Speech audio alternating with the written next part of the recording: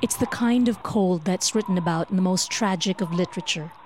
Yet, none of those highbrow artistic strings of words do this scathing temperature any justice. Minus 30 degrees centigrade is almost unimaginable for those of us who live in more temperate climes. And that's not even counting the wind chill.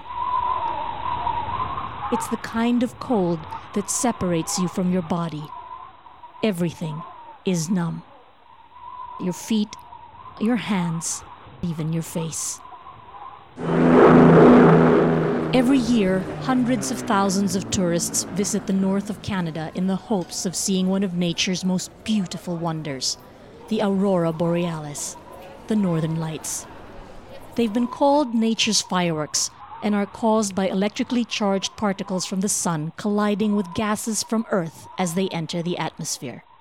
The phenomenon creates a dazzling celestial billboard of brilliant neon, a vivid palette of luminous dancing stardust, from vibrant green to glowing red and burnished purple. A magical display. That's if you see it. Auroras aren't always visible. The sky may be too cloudy, the moon may be too bright, or there might be too much light pollution. Science can now tell us when solar winds might be carrying potential aurora particles our way, but this doesn't assure that we'll actually see them paint the sky.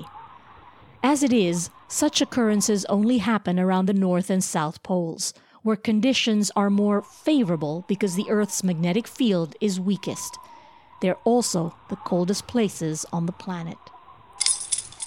30-something Harmony was born and raised in the Yukon. She counts herself lucky to have grown up around the aurora. Not to say we saw it all the time or sat around waiting for it, Harmony explained. But we knew it was there and all we had to do was look. She smiled warmly, which we often did. No matter how many times she's seen the lights, Harmony said they still impress. It makes you feel small, she shared dreamily. Reminds you there is so much more to the world. It was easy to see that the memory of the lights alone already conjured up feelings of awe. Less than 40,000 people live in the Yukon, a territory in northwestern Canada that's as large as Spain. I've been here happily all my life, Harmony stated, half shocked at the question she was asked. Why would I ever want to leave? It's a sentiment echoed by everyone we met. 56-year-old woodcarver Keith Wolfsmarsh moved away for work for a few years, but nothing pleased him more than returning to his Yukon hometown. Look at this place, he exclaimed with pride. It's beautiful. The winter afternoon streamed softly through the glass panes above his studio. It encased everything in an ethereal glow. The colors, the light, Keith started. Clean water, fresh air. I can even eat the fish from the river that's right at my doorstep. Keith is part of the killer whale clan of the Tlingit Nation. They're among the people called First Nations who are native to the area.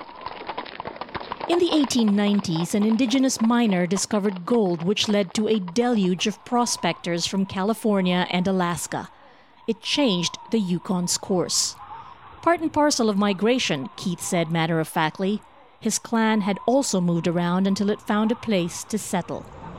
People will go where there is opportunity, he added, and that paves the way for growth.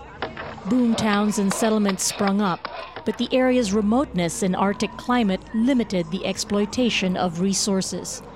So over a century after the gold rush, the Yukon remains largely unspoiled and without a highly developed modern city. For many people, that is precisely its charm. More than a third of those now living in the Yukon weren't born here.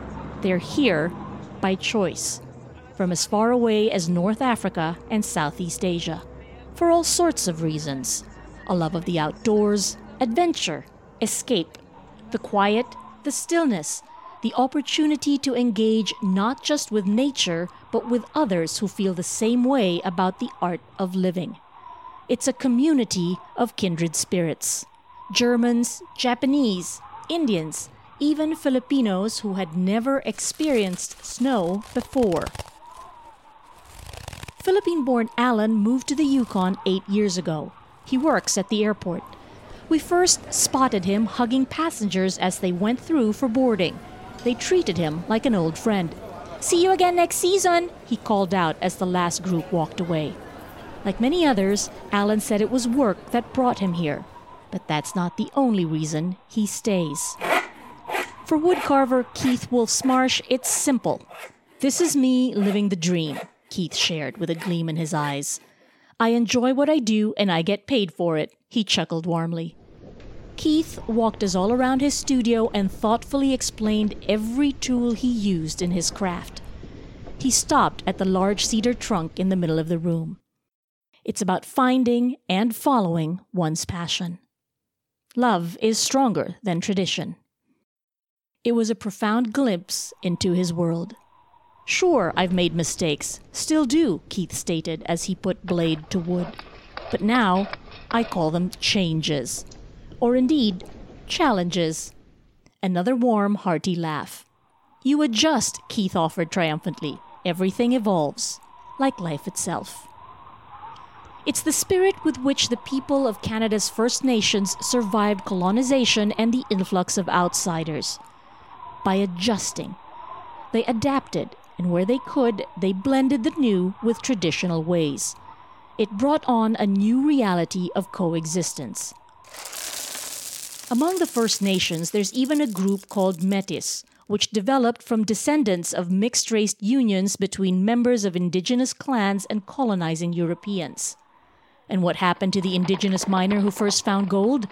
He made his fortune and donated his land for a railway, on the promise that his people be given jobs. It's the First Nations custom to give away possessions for the greater good. It's a part of their culture that remains to this day. In ceremonies called potlatch, First Nations people still exchange gifts to redistribute wealth. Doing so reinforces a strong sense of communal responsibility and elevates the social status of the host. It's about stewardship rather than ownership. As much as this place has evolved, there is indeed a part of it that stays constant. The sense of shared journey, where no one feels like an outsider, regardless of where they've come from. There is a respect for nature, a respect for silence. It's a place where life moves more slowly, where you stop for hitchhikers and know the neighbors by name, where people find a way to help you when you need it. Here, everyone is a prospector searching for gold. And if you find it, even the smallest trace, you carry it with you forever. So, did we see the northern lights?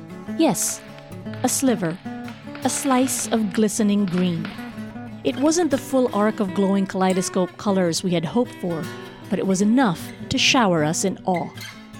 We'd sat for hours around a wood fire stove in a hut by a frozen lake in below freezing temperatures, sipping Yukon coffee and trading stories with people from all over the world on a similar adventure.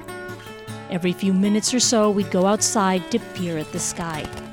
As Harmony told us, the anticipation itself is an experience. She was right. At around 1 o'clock in the morning, our gamble paid off. In the Yukon, I learned to appreciate that it is in such disembodying cold and stillness that you can see the wonder of life.